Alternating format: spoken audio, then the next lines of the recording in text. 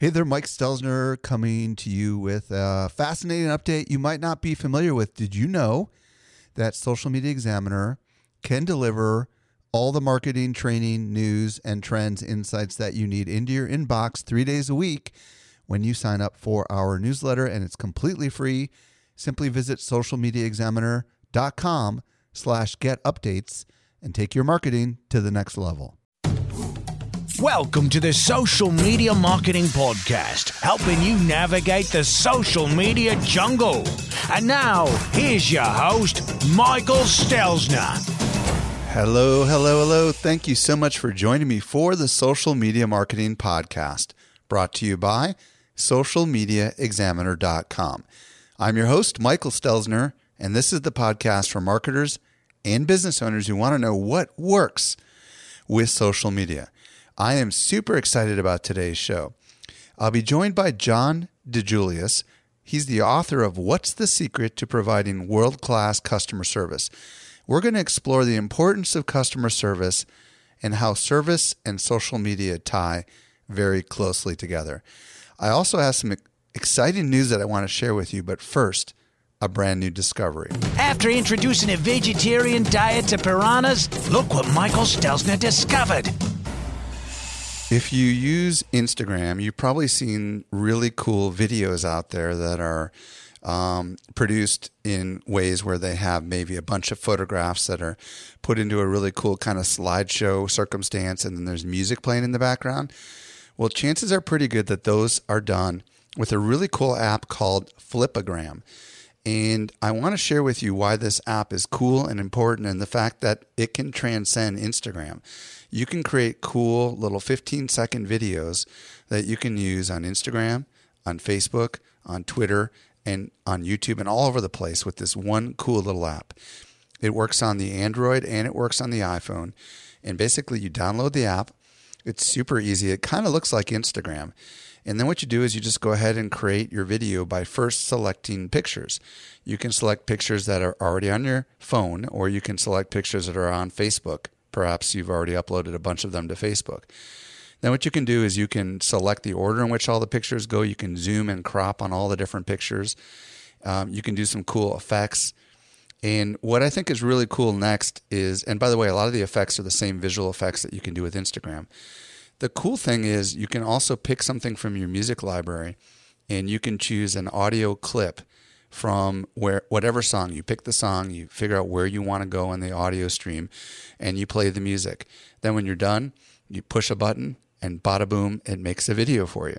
Once you're done with that video, you can go ahead and you can put it up on Instagram, you can put it on Facebook, all the different social networks. I did it literally in seconds, and I thought it was the coolest thing ever. So check it out. It's Flip, A, as in the letter A, gram.com, flipagram.com. Hope you enjoy that discovery. And now I'd love to share that awesome news with you. Take your social media marketing to the next level at Social Media Success Summit 2014. Brought to you by Social Media Examiner. You'll be led by 45 of the world's leading social media pros, including Mari Smith, Jay Baer, Michael Stelzner, Amy Porterfield, and Mark Schaefer. Attend from the comfort of your home or office. Improve your marketing with Google+, LinkedIn, Facebook, Twitter, Pinterest, Instagram, YouTube, blogging, and podcasting. Don't miss the 6th annual industry event. Remember, this is an online conference. Discount tickets are limited. Visit smss14.com to secure your ticket today. Well, that's the exciting news that we are officially announcing Social Media Success Summit. And a couple things I want to let you know about. Number one is this is our largest online event, period. We had more than 3,000 marketers from all around the world participating last year. And maybe you're in a place where you really wanted to attend Social Media Marketing World in San Diego, but you couldn't. Well, this is a live online event that is much like Social Media Marketing World. And it's completely online, which means you don't need to travel. And the way it's set up is there's 3 sessions a day spread over an entire month. And they're themed on different days, like you can go to the Instagram day or the Pinterest day or the blogging day. And we've got the world's leading authorities teaching and helping you figure out how to take your social media marketing to the next level. This is also the most economical way for you to really get deep learning. Why? Because the price is extremely low. And we've got really steep discounts if you act right now. If you want to check out what kind of price discounts we've got going on right now, be sure to visit smss14.com, which stands for Social Media Success Summit 14. smss14.com. Check out the speakers, check out the agenda, and grab your early bird discount. I hope to see you there. And with that, let's transition over to today's awesome interview. To help simplify your social safari, here's this week's special guest. I'm very excited to be joined today by John DeJulius. If you don't know who John is, he's the author of a great book called What's the Secret to Providing World-Class Customer Service. He's worked with a lot of brands that you will be very familiar with, including the Ritz-Carlton, Lexus, Starbucks, Nordstrom, Panera Bread, and lots others. Many in the world consider him to be the leading expert on customer service. John, welcome to the show. Hey, Michael. Great to be here. Thanks for having me. So today we're going to explore customer service and how service and social media tie together. So let's start with, first of all, tell me a little bit of your backstory. How did you discover the importance of customer service? Through necessity. 22 years ago, me and my wife opened a little business, a hair salon. And we wanted to be different. And like every major city, there is a hair salon on every corner, if not, 2 or 3 on every corner.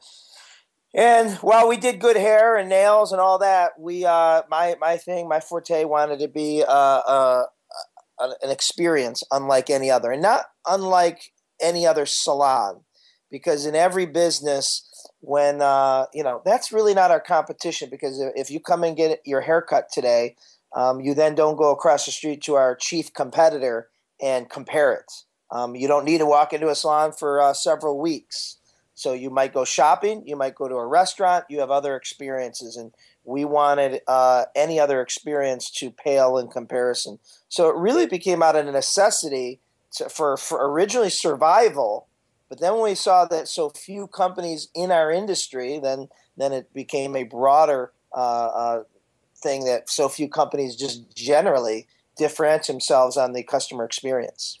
Well, talk to me about what were you doing back then to make the experience of someone coming into the salon a little different than what they might have experienced elsewhere? Well, it's funny, my first book, Secret Service, I tried to name it Mastering a Norm Factor from Cheers. I couldn't get rights because it would have had a limited shelf life. Now most of my audience has no idea what I'm talking about. But it was really that. It was really, not only making our regulars feel like Norm and everyone knows their name and the connection, but, the guests that came in twice a year. So that's really what Secret Service came out of, is hidden systems that we do behind the scenes to obtain customer intelligence. That personalize the experience. So the salon started growing. We had like 900 square feet and 4 employees, and we started focusing on that. And we started busting walls down and expanding, and busting walls down and expanding. And it grew into multiple locations. And today, 20 years later, over 20 years later, I'm not even in the business. I still own it, but having written, just finishing my 3rd book now. The DeJulius Group grew, and get to go around the world and share what Secret Service and What's the Secret really look at. So talk to me a little bit about what were some of those things you were doing for the customers back then that was kind of differentiating you guys from everyone else. All right. So you walk in, you're going to see a bunch of people getting their hair cut, and you're going to see 8 or 9 people in a black John Roberts haircutting cape and 1 or 2 in a white John Roberts haircutting cape. To you, our customer, we have white and black capes. To us, anyone in white has never been there before. So that's a totally different experience. You're an old friend. So we have created the white cape, so-called white cape experience, on the phones, at every touch point. We're not treating white capes better, but we're treating them differently. And now we've transferred that into, every business we work with, the white cape, philosophy. In a doctor's office, it might be a different color clipboard. In a restaurant, a high-end restaurant, that's a different color napkin in front of you.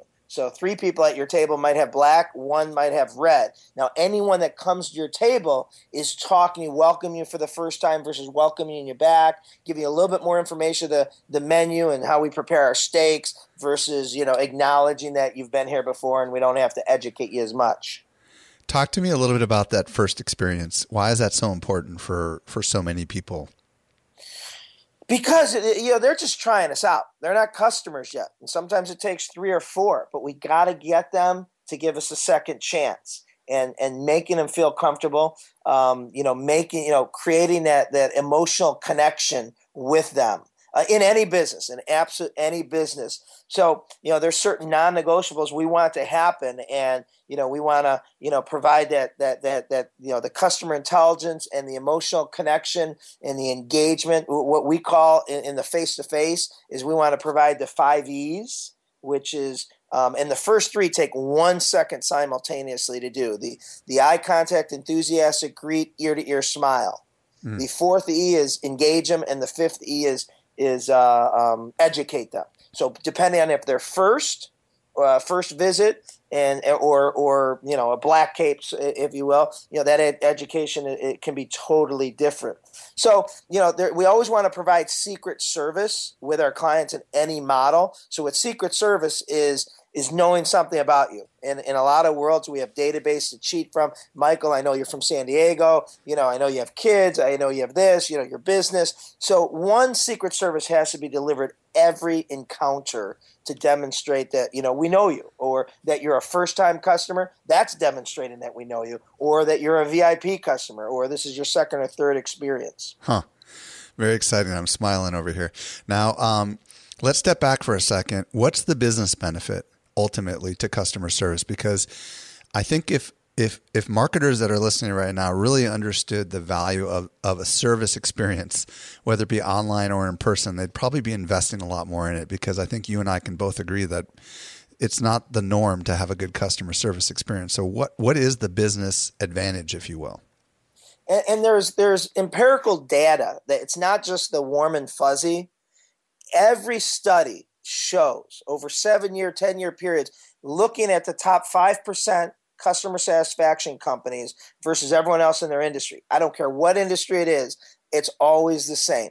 They have higher comp sales from year to year, higher sales growth. They have more referrals. Customers are more brand loyal. They're less price sensitive. There's so many, they're less affected by third-party things out of our control, like the economy, the recession, it's a presidential year, all those things. But what really jumps out, and those things are pretty good, but really jumps out in the studies is they always have higher employee morale and lower employee turnover. And if you look at every business, the Ritz-Carlton to Zappos to the Amazons of the world, whatever business model you're talking about, whatever industry, all those things are the same. And so you're like, well, if we're taking care of the customer, why is there higher employee morale, employee turnover, lower employee turnover? Well, I've never studied a world-class customer service company that wasn't world-class to work for and with. For is obviously management, leadership down, but with is they make sure that they treat each other excellent, same level, but they're world-class to each other. But the other things are, if you're taking care of the customer and you don't have to hide behind policy and hear a bunch of no's, right? Your customers are happier. There's better engagement. You're being high-fived, figuratively and literally. You have less people beating you up.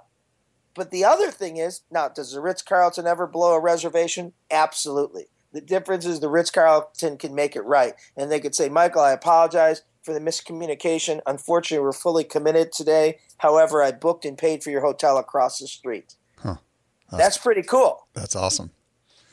So, well, let's step back for a second here and talk about who is the customer, because sometimes you're dealing with people you don't know if they're a customer or if they're not a customer, right? I mean, they could be a prospect that just walked in that's shopping, or they could be someone that you're interacting with online. I mean, in your mind, is everyone that we interact with technically a customer, or do we treat those that are actually known to be customers different than those who are prospects?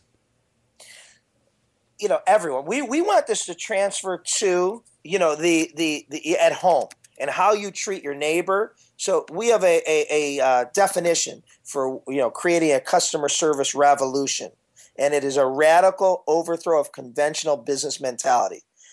Different from, how the employee and the customers have ever experienced, which, permeates into people's personal lives, at home, in the community, which increases sales, brand loyalty, and thus makes his price irrelevant.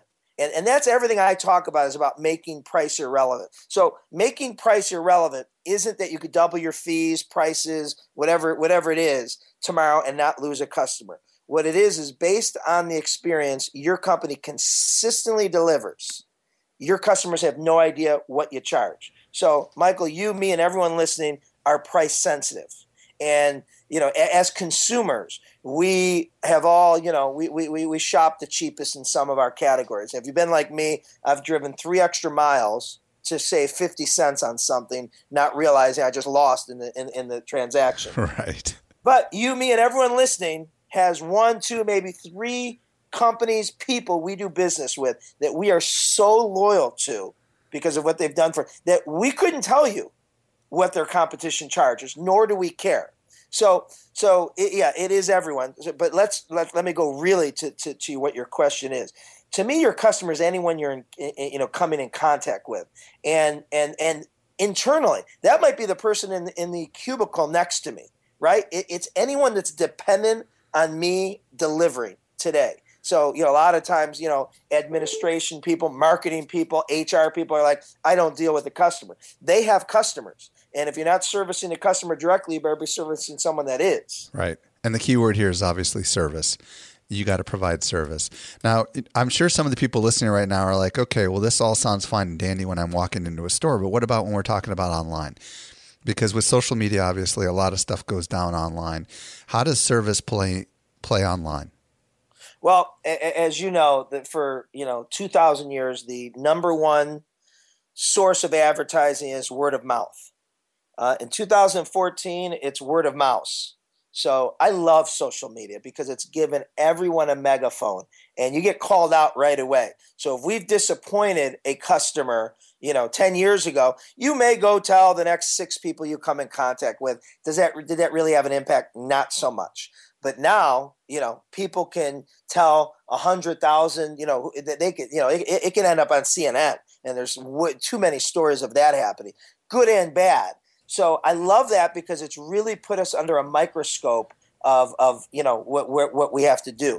And so, but too many people look at social media only as a marketing tool for me to say, hey, here's our new product, here's our new offerings, here's, what people are saying about us. But there's people that are talking bad about us, and we have to address that. We have to have someone managing our social media and what's being said about us positively and negatively, and addressing that and saying, hey, I apologize that was your first experience or your most recent experience. This is what I'm going to do to make it right. Let's talk about some of the work you did with Starbucks, and let's start there and then maybe think about how we could bring this maybe to an online context. Would you mind sharing a little bit about what you've done with Starbucks? Absolutely. Starbucks, if you go to any Starbucks in the world, they have 200,000 employees. They all wear the green apron. The next time you go into any Starbucks, be it in San Diego, Cleveland, or Malaysia, ask them, the person behind the counter, the barista, to turn over the inside of the top of their green apron. And in there, when they turn it over, you'll see their customer service vision statement. And that's what I helped them create. And it's probably my proudest trophy it's everywhere in the world. You go into any Starbucks and you ask them to turn over that green apron, the inside of the green apron at the top, it is their customer service vision statement. And it says, we create inspired moments in each customer's day. And there's 4 pillars underneath it: anticipate, connect, personalize, and own. And those 4 pillars tell you how. So anticipate, that's me paying attention as a frontline barista, your speed of time. So if you're in a suit at 6:05 in the morning and you're on your cell phone, you don't want me to ask you about, what you did for the weekend, or if you're watching the game tonight. You got to be somewhere. Versus you're a soccer mom that just dropped her kid off at school at 9:05 and you usually hang out for an hour. That's a different level of engagement conversation we can have. The second pillar is connect. Hey, I know Michael. I know he likes to drink the Venti Soy Latte. I have it. I ask him, what's going on in his life. Versus I may not know the next person behind you, but I still make a connection in the 90 seconds that we want the experience. So I may compliment the tie, the dress, the Gucci bag, whatever. The personalize is there's over 80,000 ways you can order your drink, and they'll make it for you. And then the own. The own is my favorite. The own pillar is that you take a sip and you have a funny face. I am empowered to say, is that not what you wanted? I can make you something else or remake it. Or your daughter drops her hot chocolate on the ground. I can give her a new one, even though it wasn't our fault. So that is a customer service vision statement and pillars. And every employee has to know that. And that's how they, create an experience that gets people to come back constantly. Now, what was the impact on, this appears, you make it sound simple, of course. I'm sure a lot of work went into that, but what was the result of having this customer service vision, I believe you called it? How did it help Starbucks? So if you read Howard Schultz's book, Onward, which is a phenomenal book, he really talks about, going through growing too big. And then, coupled, so growing too big, the commoditization of the Starbucks experience. And, he is brutally hard on how they commoditized and watered down the experience. And they had to reinvent it, along with both the recession that we all went through, that they really had to focus on, that probably, they were too focused, or only, I shouldn't say too, only focused on the quality of the drink. And they lost sight of the customer and making that connection. And as you know, and a lot of the businesses listening, what we offer in the service and product is a commodity. We can go anywhere and get the exact same thing by a lot of qualified people, legal services to haircuts to coffee, and in a lot of cases cheaper. So without the experience and the human relationship connection that we're making, we are a commodity, and we're going to be outsourced to the lowest bidder. I love what you did for Starbucks. I think it's really cool. And I'm curious if any of that it can be cross-applicable to online. So, for example, if someone's complaining about an experience they had on your Facebook page, or they're sending you a 140-character tweet, is there some of that could be applied online when it comes to knowing how to respond, considering Starbucks only has 90 seconds. Well, you've only got 140 characters on Twitter, and you've got a limited amount of room, obviously. Well, on Facebook, you could go on and on, but, it's all out there public. So what are your thoughts? How could that be applied online as well? Well, first, the 10 Commandments, which is my last book, what it's based on. The 10 Commandments are the foundation methodology that every world-class customer service company works on. Whether you're Price Waterhouse, Nestle, Zappos, Amazon, and we work with a lot of online companies. They still have to need a customer service vision, so everyone understands what we stand for. And so going to more specifically what you asked about, that's the seventh commandment: zero risk. And, while we may not be perfect and we may drop the ball, hopefully drop it less than our competition, we're still human and we're still going to drop the ball. That's where we have to pick it up and make it right. So, no unhappy customer left behind. And people have to, know that that's our culture, and we don't say no. I love the theory. The answer is yes. Now, what's the question? So if we take it to the online world, whatever, the people are asking, we'll figure it out. Zappos is the world leader, and Amazon in online. I mean, look at Amazon. I remember I ordered a book, either the wrong book or I ordered, by Kindle. I meant to order it via a hardback cover. And I remember the first time I did this, I'm like, oh God, this is going to be a nightmare. Do I have to live with it? You can't get a hold of anyone online. And I said, but this is Amazon, and they're supposed to be the best. And you go and you see the contact button, And then you hit the contact button, and they put in there, do you want us to call you right now? You type in your cell phone. My cell phone is ringing within 10 seconds of submitting that. And I answer, and I get the recording, and I'm on hold. So I'm like, oh, that's going to be. Within 15 seconds of that, I have a human being that has fixed my order. Huh. That blows me away. That's zero risk to deal with because they're going to take care of it one way or the other. Amazon, you cannot call and not get a human being. The other thing that baffles me, and still in 2014, you go to websites and you can't find phone numbers. It's like, you have to go and really look on a page. You go to Zappos, you cannot scroll up or down and not still see a phone number to get a human being. You can go to Zappos, call them, and ask them what the weather is in San Francisco today, and they'll look it up and tell you. I mean, that is just their mentality. The service is the byproduct. The sale is the byproduct of, just taking care of you. Well, I had a good experience with Oakley. On my Oakley glasses, there's these little rubber things, that kind of make it so that it doesn't slide off your ears. Right. And I went on the web. And obviously that's the first place I think most people are looking for support, right? And I called them up and, I was expecting to pay for it. And they said, oh, we'll mail it to you for free. I mean, I just think these little extra mile things, we'll not only mail it to you for free, we'll give it to you for free, We trust you. We know that you've got Oakley glasses. You've given us the model number. Don't worry about it. It's on me, And they told me, normally would it cost X or whatever. But that little kind of tiny little thing that they did for me makes me want to buy Oakley glasses next time I'm ready to buy glasses, again. The gratuitous service. And an article came out yesterday I wrote, my e-service was, give it away and they'll pay for it. And, Hootsuite, and you think of all the companies today that are huge, Facebook, Twitter, Google, Hootsuite, they've just grown. They have all given away their primary service where then you can't live without. So you're either then, buying it or you're upgrading to the next thing. But we've done it in both our businesses where, we give it. I don't like discounting. I don't believe in discounting. I think it gives a poor perception of my brand. Not everyone's, but my brand, right? But I'll give it away. I'll make you think that you've won it, earned it, give it to you as a gift from someone else, and then you can't live without it. I've had people ask for refunds on things, and I've given them refunds, but I said they could keep it, and it completely blew them out of the water. Yeah, I love that. So let's talk a little bit about how to respond, particularly online, to some of the people that have real complaints. It's easy when you're face to face and you can put on a smile, but when you have to write back a response and someone's fuming and upset. What are some of your suggestions to kind of diffuse the circumstance?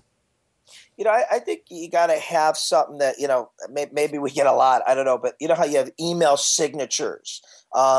We have email signatures for customer challenges that can be duplicated. Like templates. Templates. And it just has to be, dear Michael, I want to thank you so much. Now, obviously on Twitter, you're going to have to condense this. But thanking them for taking the time. Because I always say, if you're not getting complaints, if you're not getting enough complaints, something's wrong. You're not making it easy enough for customers to complain. And what the customers aren't telling you, they're telling everyone else. So I want to make it easy. So we always advertise, we want to hear about your experience. Good, great, we'll celebrate it. If we miss the mark, tell me. And so, the first thing we got to do is thank the person. We can't be defensive whatsoever. And, then look how to make it right. And that, may lead to, here's my email. How can I contact you to make it right? I doubt it can be fixed in a Twitter response, but they can be thoroughly impressed by how positively you responded and how quickly you responded, and that you want to be aggressively at fixing it.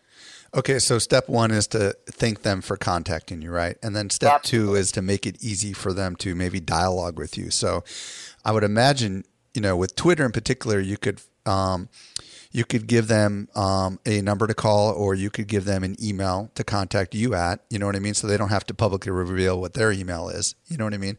Yeah. And then you can take that dialogue off of Twitter, which is not an ideal place to do service unless it's really simple. On Facebook, it's a different story, because with Facebook, you can have pretty detailed dialogue back and forth. So after you've thanked the customer, and let's just talk about Facebook because you do have it's more like email, you have a ability to go a little deeper. I would love to get it off Facebook though, because obviously they probably have a negative story to share, and we don't need that, drawn out and public. Oh yeah, so, I'm with you there. But after you thank them, you know what I mean? On Facebook, do you just automatically say, "Let's talk about it. Here's my email," or in some circumstances that may not be a viable option because it may be a lot of people are having problems, right? Could be a server's down or something.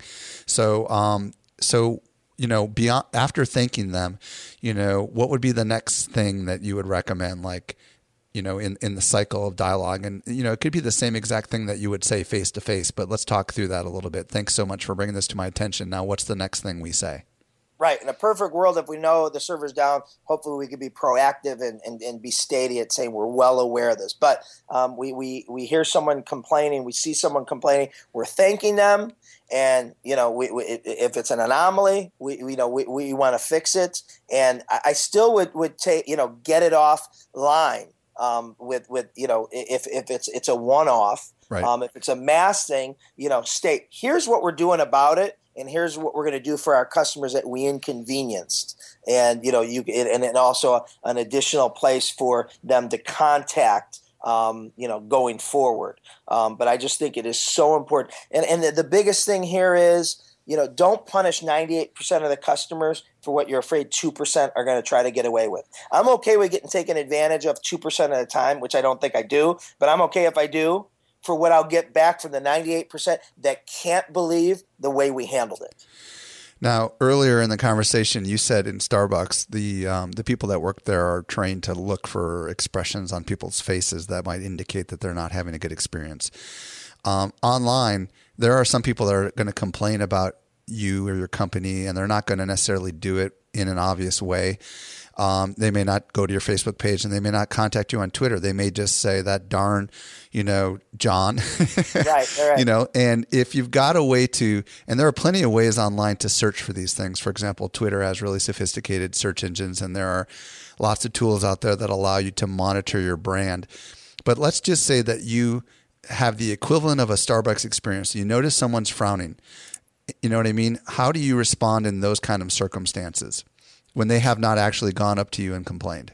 Well, and that was actually what I was leading towards in the beginning when we talked about customer service on social media, and that's not a marketing tool, and that we have to use those mechanisms. And as you pointed out, there are so many sophisticated mechanisms that you could be a mom and pop and have people, if certain names or company names or things get talked about, they don't have to be tagging us, right? They could be just saying John Roberts Spa or the DeJulius Group or Starbucks, that you get notified, and then you can and you could say, I'm so sorry about your experience. Here's what I want to do to make it right. And again, that might be taking it offline, but that's impressive. Those are the ones. Because like I said, the ones that are easy to fix are the ones that are contacting you. It's the ones that aren't tagging your company, but are talking about your company that you need to be notified. And Hootsuite does it. Google Alerts does it. I mean, everyone does it today, where you can be notified as soon as they talk about it. And a couple quick tips for those listening. TalkWalker Alerts is what Google Alerts used to be. How Google Alerts used to be quite good, and now it's kind of bland. So TalkWalker Alerts is a great service where it can send you different frequencies of emails, and we use it for example, Social Media Examiner. You can also do searches on Twitter, and I'm pretty sure you can go ahead and get an RSS feed right off of that, and you can put it into an RSS reader and just track it. It's pretty awesome.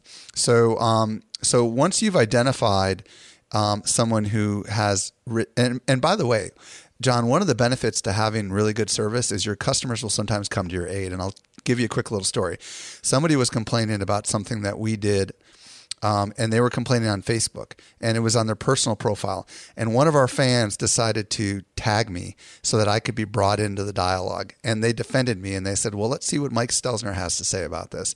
And I think that's one of the unwritten benefits to having loyal customers, right? Because they'll come to your assistance, especially in social channels. Yeah, no, absolutely. I have someone that spoke at our Secret Service Summit years ago, Arnie Melham. He owns CJ Advertising, and he's crazy. I mean, what he does is over the top with transparency. And so he has forums where he has customers post, what they're happy and what they're unhappy about for everyone to see. And people are like, are you nuts? And he says, listen, when they post it, we better jump on it, number one. And I mean, he's encouraging, feedback. And exactly to your point, a lot of times, one customer will post that they're unhappy with the customer service support team, that they're not like they used to be. And he'll say, a lot of times 6 other customers again say, I think they're better than they were. So, exactly that. But I love the transparency because, that it's going to be out there. Now, there's some people listening right now that are thinking about their organization or maybe even themselves if they're a small business, and they're wondering, how can we create a culture of service? Because we maybe don't have that right now. So what would be some tips to help kind of reprogram staff or, the leadership team to have this service mentality? All right. So the most important thing, what every company, what your service level is predicated on one thing and one thing only: the service aptitude of every employee you have. All right. No one, me, you, Michael, Howard Schultz, Richard Branson, no one had a high service aptitude when we graduated from school and entered the work world. And this is the most important thing I can stress. Service aptitude comes from 3 places. It comes from life experiences. And typically growing up, we weren't flying first class, driving Mercedes-Benz, staying at 5-star resorts and getting $150 haircuts. So, one of the worst things that people can do is say, hey, I want you to treat people how you want to be treated. That golden rule is great for maybe a life vision, but not for a company vision. I got a 21-year-old son, great kid. He's a junior at Ohio State.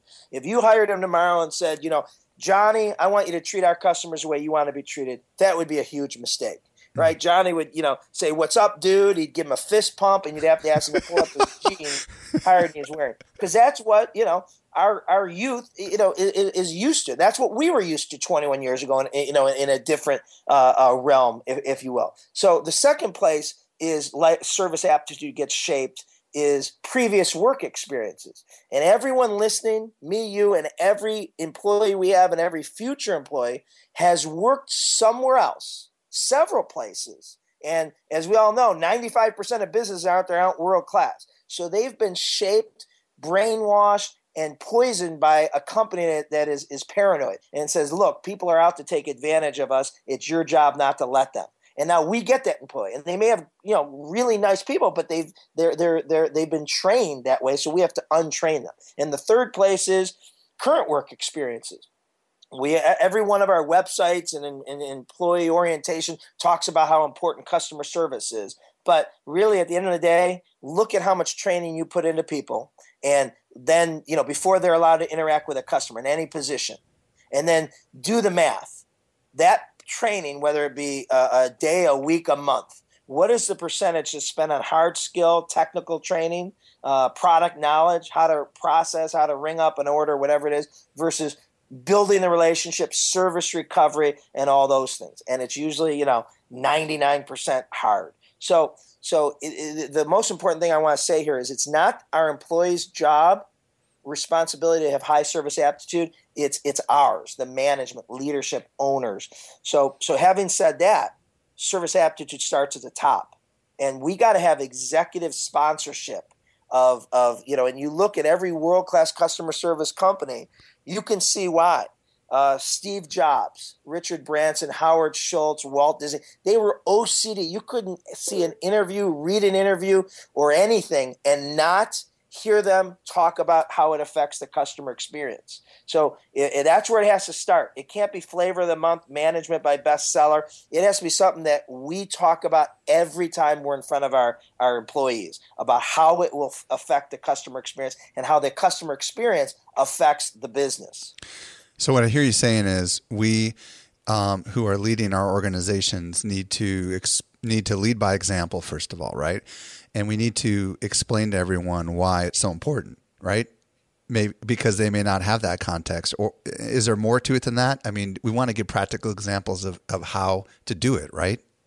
Yeah, then you get into like the 10 Commandments. We got to create a customer service vision statement that is measurable, trainable, observable. We got to hire the people that have the service DNA that, we want to attract, hire, and retain, right? That are a fit, that the service vision resonate with. Then we have to have non-negotiable standards that people can't pick and choose from, and there's a consistency. And it goes all the way to the zero risk, that we are going to drop the ball, and we have systems in place that make it right.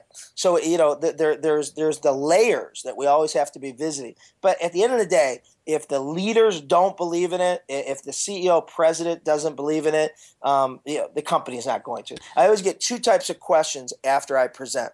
The one is, can I really get my employees 500, 5,000 to, do absolutely follow the commandments, and you absolutely, it's a slow evolution, but you will. It's the other one that's a little bit more difficult to answer. How do I get my boss to buy into this? Mm. And I make a joke and say, have her come to the next presentation, buy her the book. But what I'm really thinking is, you're screwed. Because, if the parent doesn't believe it, it's not going to be a value of the child. Whatever the CEO, president, in some cases, store manager, it's whatever they're focused on, the employees will be focused on. Well, everyone who's listening right now, I want you to really digest what John has been talking about, because service is what makes all the difference in an online world, because it's so much easier with social media to just go ahead and complain. It doesn't require the same kind of effort as it would to ask for the manager, and go wait in line and all that fun stuff. So, people are going to have issues, and the way that you respond to them is going to make or break your business down the road. So, John, I know we've just scratched the surface on what you have to offer here. So, I want to know, first of all, about your new book. And I also want to know where people can discover more about you and your last book, which is What's the Secret to Providing World-Class Service. So let's start with your new book. What's that about? That is called Creating a Customer Service Revolution, Changing the World by Creating a Customer Service Revolution. And it'll actually be out January of 2015. Gotcha. And then let's talk a little bit about where can people discover more about you and your current book, What's the Secret? At the DeJuliusGroup.com, theDeJuliusGroup.com. Let's spell that D-I-G-U. I'm sorry. J-U. Yeah, you do it. Go ahead. D-I-J-U-L-I-U-S, theDeJuliusGroup.com. It's all there, and there's a lot of stuff you can download for free, including the 10 Commandments, a lot of weekly e-services and different other things. You can watch a video there and all that. Yeah, and I want to encourage everyone to watch the videos. John is an excellent, excellent public speaker. So if you're ever looking for anybody to keynote any of your conferences, I strongly recommend John. John, thank you so much for taking time out of your busy schedule to show up on today's show and share your knowledge with us. I really appreciate it. My pleasure, Michael. Thank you for having me. Well, I hope you got a lot out of that interview. If there was anything that we talked about in today's show that you missed, we take all the notes for you. And you can find those notes at socialmediaexaminer.com/101 for episode 101. Also, be sure to subscribe to this podcast and never miss a future episode if you're not already subscribed. The easiest way to do that is to use whatever player you have on your smartphone and hit the subscribe button. Also, if you've not already done so, I would love a rating and a review. The easiest way to do that is to visit socialmediaexaminer.com/iTunes or socialmediaexaminer.com/Stitcher. Pick your poison there, and I'd love to get a rating and or a review. The reason that's valuable is that helps us to be discovered by other people in these appropriate listings, and that helps us to just, grow the show. Well, this does bring us to the end of the Social Media Marketing Podcast. I'm your host, Michael Stelzner. I'll be back with you next week. I hope you make the absolute best out of your day, and may social media continue to change your world. The Social Media Marketing Podcast is a production of Social Media Examiner. Be sure to check out Michael's other podcast, Parenting Adventures. Dad, I'm bored. Heard this before? If so, you're not alone. Grab a torch and join us for Parenting Adventures as we bring fun back to the family. Visit parentingadventures.com.